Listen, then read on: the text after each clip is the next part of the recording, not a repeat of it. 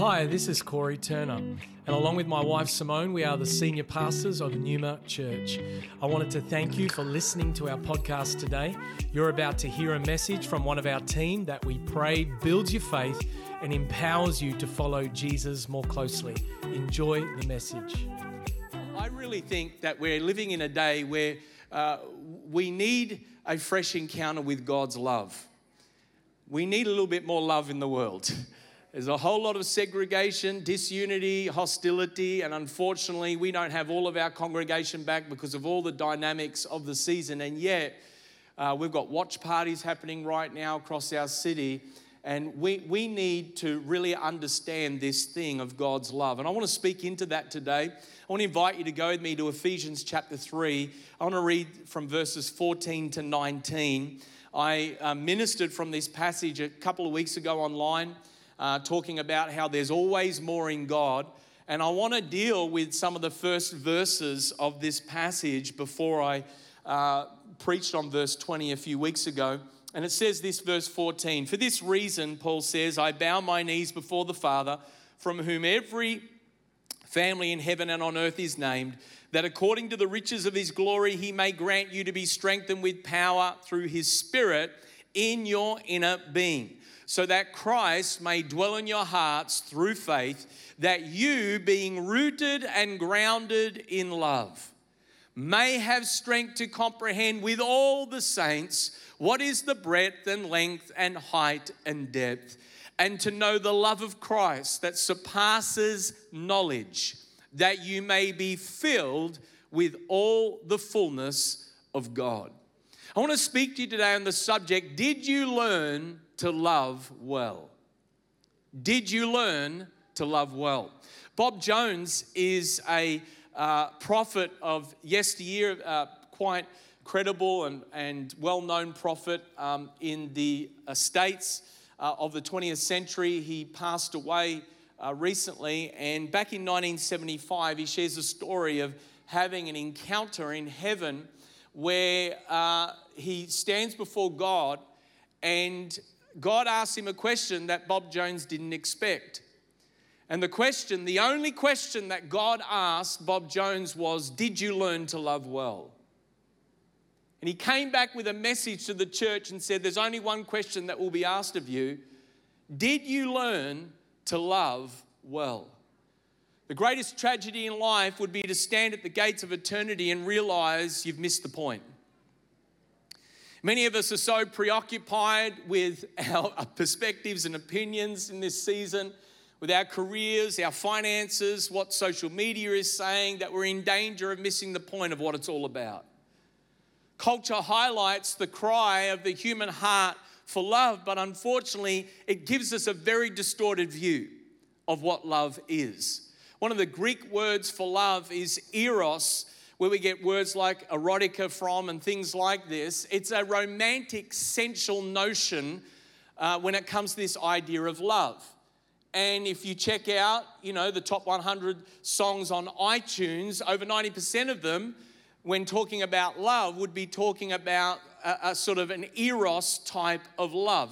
Many of the dramas and movies, when it looks at the issue of intimacy, affection, love, is simply addressing the eros aspect of love. If you are seeking to understand this world and humanity by current media alone, you would be thinking that sex and self is the meaning of life, but sex isn't the meaning of life, and self isn't the meaning of life. Woke culture tells us that love is the blind acceptance of all lifestyle preferences, because after all, our culture tells us love is love, but that is not what the Bible teaches. We've got to come back to God's word being our foundation, not taking our cue from the culture. And in 1 John 4:8, the Bible says, God is love. And so if God is the source of love, then God defines what love is. Our culture doesn't define it. The news doesn't define it. A university professor doesn't define it. God defines it. We are not autonomous moral agents dictating our own destinies. We are totally dependent upon the Creator in every aspect of our lives. In fact, the Bible says in Acts 17:28, for in him we live and move and have our being. Everything we are, every fiber of our being, every breath from our lungs is because of the grace of a creator God that loves us and created us in his image and likeness. Matthew 22, Jesus was asked by the Pharisees, which is the great commandment? In other words, what's the point of life? What's the purpose of life? What's the goal of life? And Jesus said, quoted Deuteronomy and says, love the Lord your God with all your heart, soul, strength, and mind. And the second is like it, love your neighbor as you love yourself. In other words, the goal of life is to love God and people well. That's why Paul says in verse 17, we are to be rooted and grounded in love. The love that Paul is talking about is agape love. He's talking about God's ultimate self-sacrificing love. You see, love and sacrifice go hand in hand. If we don't embrace sacrifice, we don't understand the kingdom of God. We live in a culture where everything's got to be convenient, comfortable for ourselves, and yet that's not the kingdom of God. The kingdom of God is Romans 5:8, but God shows his love for us in that while we were still sinners, Christ died for us. When we didn't deserve it, when we were ignorant of even who God is and his relevance in our lives, when we were lost in our sin, God so loved the world that he gave us his one and only Son. Sadly, some of us look at love as almost like a lightweight doctrine in the Bible, compared to miracles, compared to the supernatural, the gifts of the Spirit. You know, Acts chapter 2, the day of Pentecost, compared to all things power evangelism in the community or maybe successful Christian living. Love is sort of looked at as almost like a kindergarten doctrine, but you need to understand every miracle finds its source in love. In fact, the Bible tells us that when Jesus saw the crowds, he was moved with compassion. They were harassed and helpless, and something in his heart desperately broke for them, and he had love for them. And because he had love and compassion for them, he healed their sick, the Bible says. In other words, the miraculous in Jesus' ministry flowed out of his heart of love for people. There's a reason why 1 Corinthians 13, the love chapter, is sandwiched between a discussion on spiritual gifts in 1 Corinthians 12 and prophecy in tongues in 1 Corinthians 14. And often you'll be at a wedding and 1 Corinthians 13 will be quoted at us, love is patient, love is kind. And that's good and okay, but the Apostle Paul didn't have your and my wedding in mind when he wrote 1 Corinthians 13. He was addressing an issue of people making their perspectives on all things of the Spirit more important than the motivation for moving in the Spirit, which is to love people. He was saying the ultimate motive for moving in the gifts of the Spirit is to love people. That's why Paul begins his discourse in 1 Corinthians 14 verse 1, not by saying pursue gifts, he said pursue love.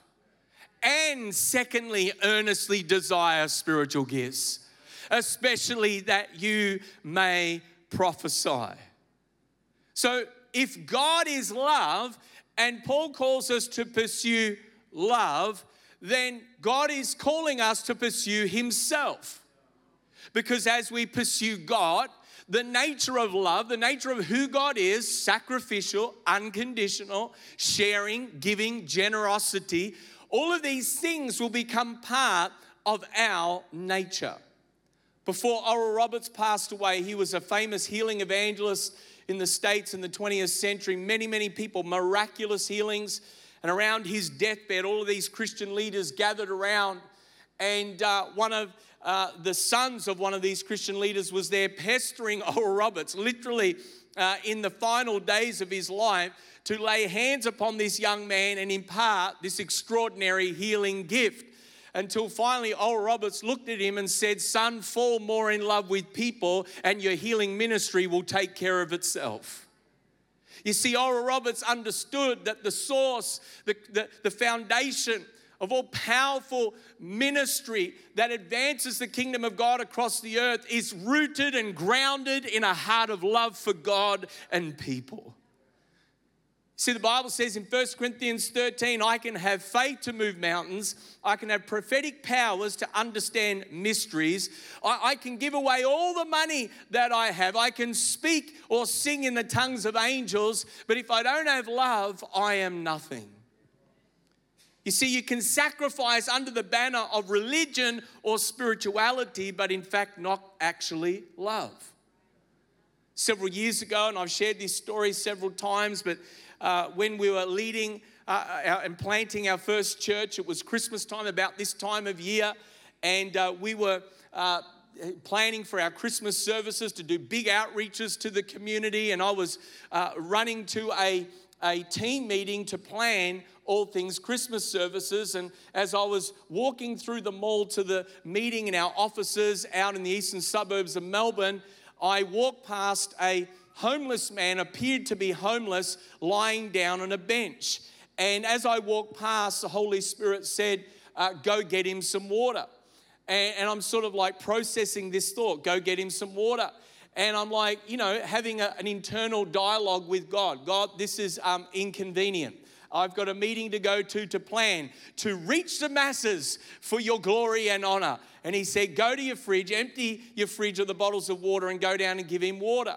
And so I went and did that. I asked him if he was thirsty and gave him some water. And then as I walked away, the Holy Spirit said, now go get him some food. I'm like, God, don't you understand I'm a busy pastor? I'm trying to represent your kingdom here and get services created. Don't you understand what's going on? He says, go get him some food. So I go get him some food. I said, I hope you're hungry. And I give this guy food and minister to him. And I walk away and the Lord says, now go get him some clothes. And by now I'm starting to wisen up to the fact that God's perspective on how my day should run will trump my plans. And so we go get him some clothes, and that was a whole process and took 30, 40 minutes. And then by then I didn't walk away the third time. I just sat and waited for the next instruction, because clearly this was not going the way I planned it. And the Holy Spirit said, now, how's he going to get home? I said, I don't know. You work that out. He goes, well, ask him. I said, sir, how now you've got all that stuff. Do you have somewhere to live? How are you going to get home? And he, in fact, had a commissioned housing flat that he lived out of, has just been living on the streets, wrestling with addiction and all sorts of things. And anyway, put him into my nicely cleaned car, and we went to his house, started to ask him about his life. He was a business owner. His marriage had separated. He'd lost his business, gone bankrupt through lots of poor choices. And we got to his house, unloaded the stuff, prayed for him, and led him to the Lord. I got back into my car and sobbed like a baby because I realized I'd missed the point of the Christmas season. I missed the point of what it was all about. And we can get so caught up in the busyness of our lives, in the convenience of how does this serve ourselves, that you never really understand what it means to love someone until it's inconvenient to you. Unfortunately, I think most of us are in love with the concept of loving people than the action. It's easier to love people in our dreams than it is in practice. And where love is an optional extra versus the priority of life, there will be sickness somewhere in our souls. All of life's dysfunctions find their root in a lack of experience of God's love. In fact, a well-known and anointed man of God once said, I'm convinced that the root cause of all demonic activity in someone's life is the absence of God's love. You see, 1 John 4:18 says there's no fear in love, but perfect love casts out fear. We're all broken when we're separated from God, and even when we come into relationship with God, we're being restored, we're being mended. There's dysfunction in our lives, but I want to tell you today, there's no fear in love.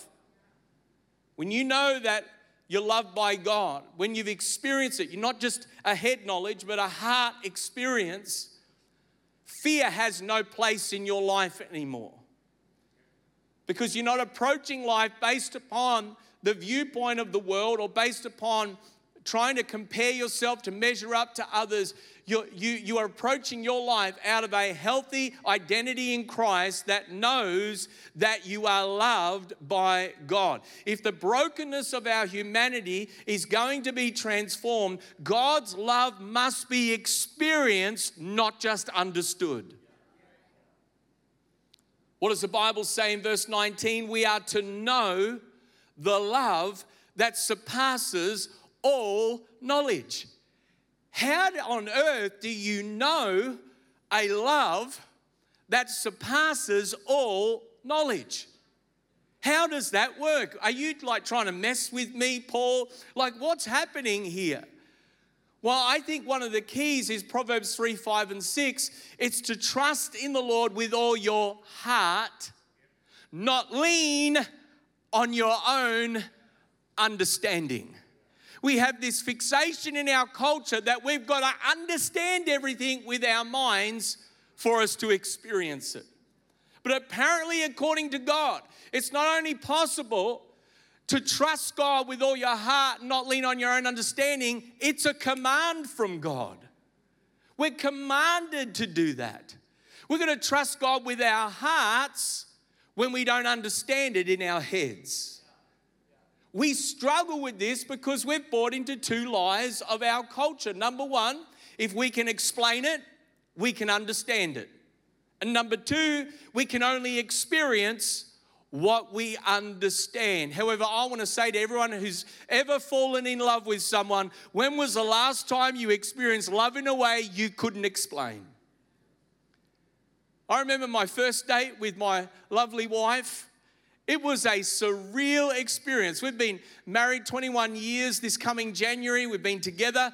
By then, it'll be 27 years. And I remember that first time. I can't explain it to you. I don't understand it. But all I know is I was swept off my feet. I was smitten. And although it was more of a puppy love stage right there in that beginning, it was sort of this totally surreal experience where over several months, as we spent time together, got to know each other, you fell in love. You couldn't explain it. You couldn't fully understand it, but gee, I experienced it. And I want to tell you today, if you have to understand God's love before you experience it, you're removing one of the greatest joys of being in relationship with the Creator of the heavens and the earth. And that is one of the reasons why rationalism in our culture will struggle with the mystery of faith. I think it is the height of arrogance to assume that we as God's creation have to understand everything about the mysteries of the universe before we actually experience the God who created the universe. Knowledge without experience is an inferior reality. And a knowledge of God without an experience of His love is an inferior reality. It's pure religion. And the Pharisees had a knowledge of God, but they missed the Son of God that the Scriptures pointed to. They knew all the facts. They knew all of the clinical elements of the Torah. They knew what the prophets said, but they missed the experience of who God was because they weren't motivated. They weren't coming from a heart of love, but from a heart of law.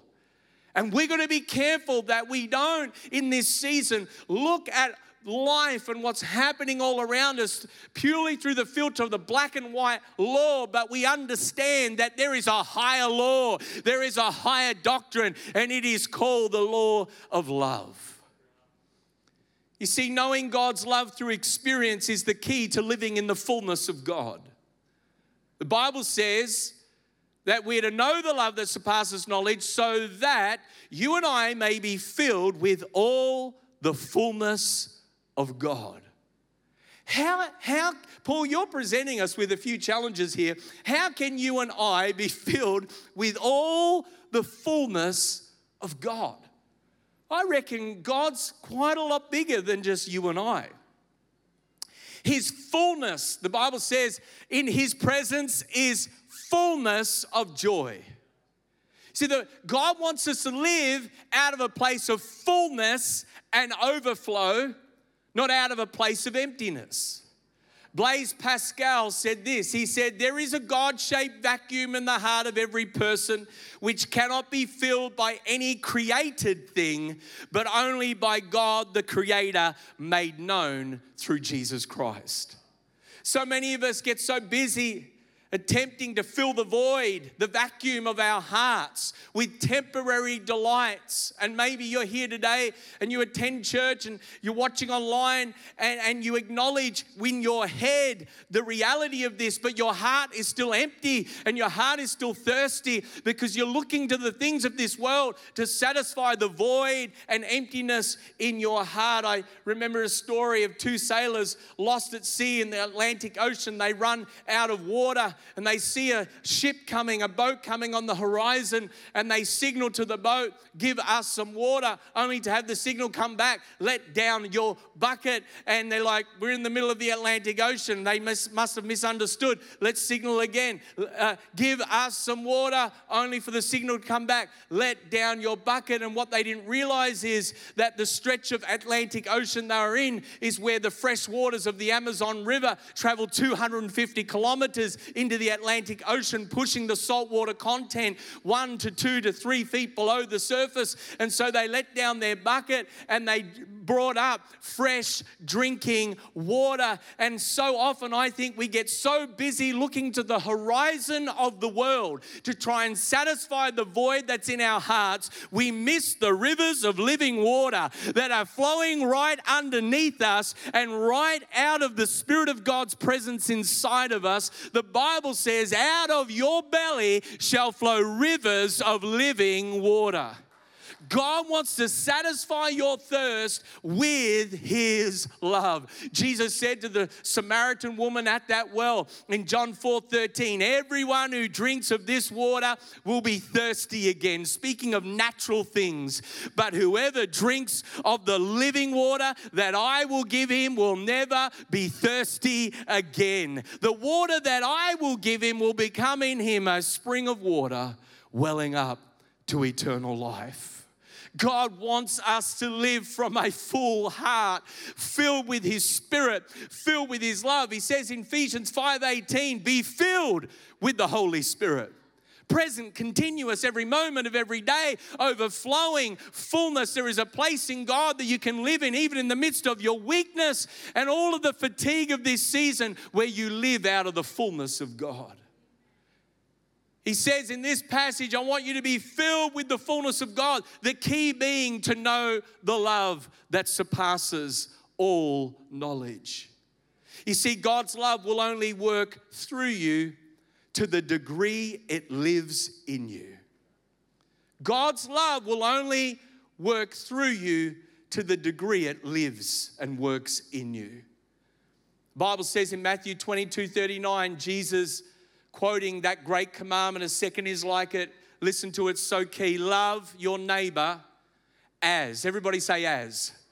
Love your neighbor as you love yourself. That word as means equally, like, in the same way. And I've discovered in my own life, let alone my observation in pastoring people, many of us are okay with God's love working through us, but not always okay with God's love working in us or God's love living in us. Not so okay with loving ourselves. That's not a self-pride kind of love. It's a healthy identity in Christ love. It's understanding that we're not to indulge in self-hatred. I think, unfortunately, some of us have a PhD in self-hatred and wonder why we struggle in relationships. How can you truly love your neighbor as you love yourself if you hate yourself? If you are constantly angry at yourself? One time, many years ago, I went through a really difficult season, and I was getting up mad at myself and upset at myself, and often aren't we our harshest critics when we're going through stuff? And the Lord showed me this vision of a horse and a carriage, and the driver was whipping the horse. And I saw, and the face of the horse was my face, and the face of the driver was my face.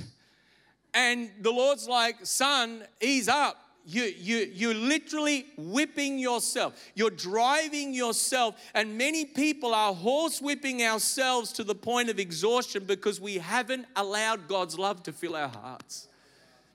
We haven't allowed God's love to fill us to overflowing to its fullness. No wonder we have so much conflict and hostility in our world and people pushing other people away. I've never seen anything like it, but if we thought there was hostility a couple of years ago, there is right now as people, even believers, will just push people away because of their particular perspectives. When our experience of love is filtered through a performance orientation, as long as we're doing okay and we're up, then it's all good.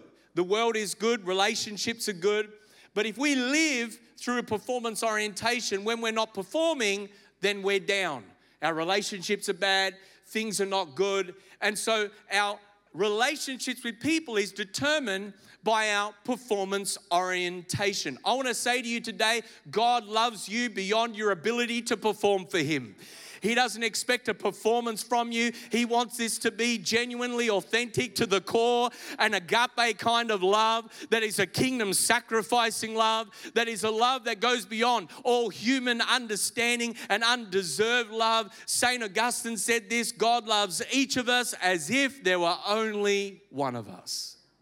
If we were the only ones dead in our sin, He would still come and lay His life down. I don't know how He'd do it.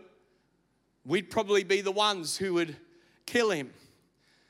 But He would do it because He loves us. One of the great pictures of the relationship that the Father has with us in the modern day in sport is of a father and son team called Team Hoyt. It's the story of a father of retiring age whose cerebral palsy son wanted to compete in a marathon and then ultimately in the Ironman triathlon in Hawaii. And his son couldn't compete, didn't have the ability to, was obviously disabled and needed support, but had this desire, asked his dad to train for it. And so being sort of retiring age, there was a lot of hesitancy to, for this father to do Ironmans and all sorts of things. And, 3.8K swim, 180K bike ride, and a 42-kilometer run, all in one event. All right? And so this father begins to train, and they enter fun runs, and they work up to a marathon. And then the most moving images is to see this father actually swim in open water with a rope around his waist, dragging his son in a rubber dinghy through these ocean waters, and then getting to the shore, carrying his son to the bike, putting him on a bike, and then riding 180 kilometers, and then picking him up, putting him on another contraption and pushing him for 42 kilometers. And as he gets down that finishing chute, thousands of people are screaming, crying, as this father and son team in absolute fatigue push themselves across the finish line. And I thought, gee, isn't that a picture just like of you and I in our relationship with Father God?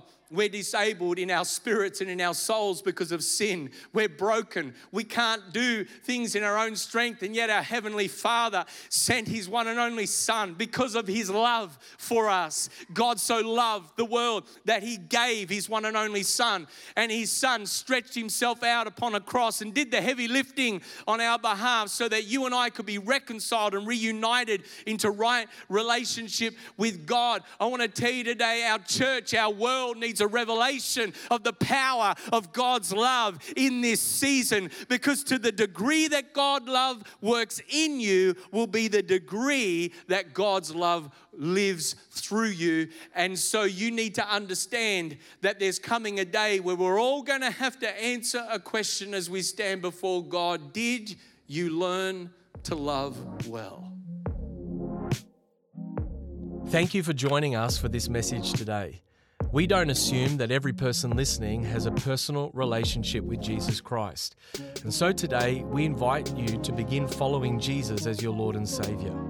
The Bible teaches that every one of us has been created for a relationship with God. Sin has separated us from that relationship, but God loved us so much that He gave us His one and only Son, Jesus Christ. Jesus lived, died, and rose again. conquering sin, Satan, and death itself. If we believe in our hearts that God has raised Jesus from the dead, and we confess with our mouth that Jesus is Lord, we will be saved. So if you are ready to pray in faith, turning away from your sin and believing in Jesus for your salvation, please pray this prayer. Dear Jesus, I believe that you are the Son of God, and I ask you to forgive me and cleanse my heart from all of my sin. I receive by faith the free gift of eternal life, and I ask that you would fill me with the Holy Spirit. I thank you that I am born again as a child of God and that you have made me a new creation in Christ Jesus. In Jesus' name I pray, amen. If you have prayed that prayer for the first time, we would love to know and help connect you to a local church in your area. You can contact us on our website, numa.church. Thank you for listening.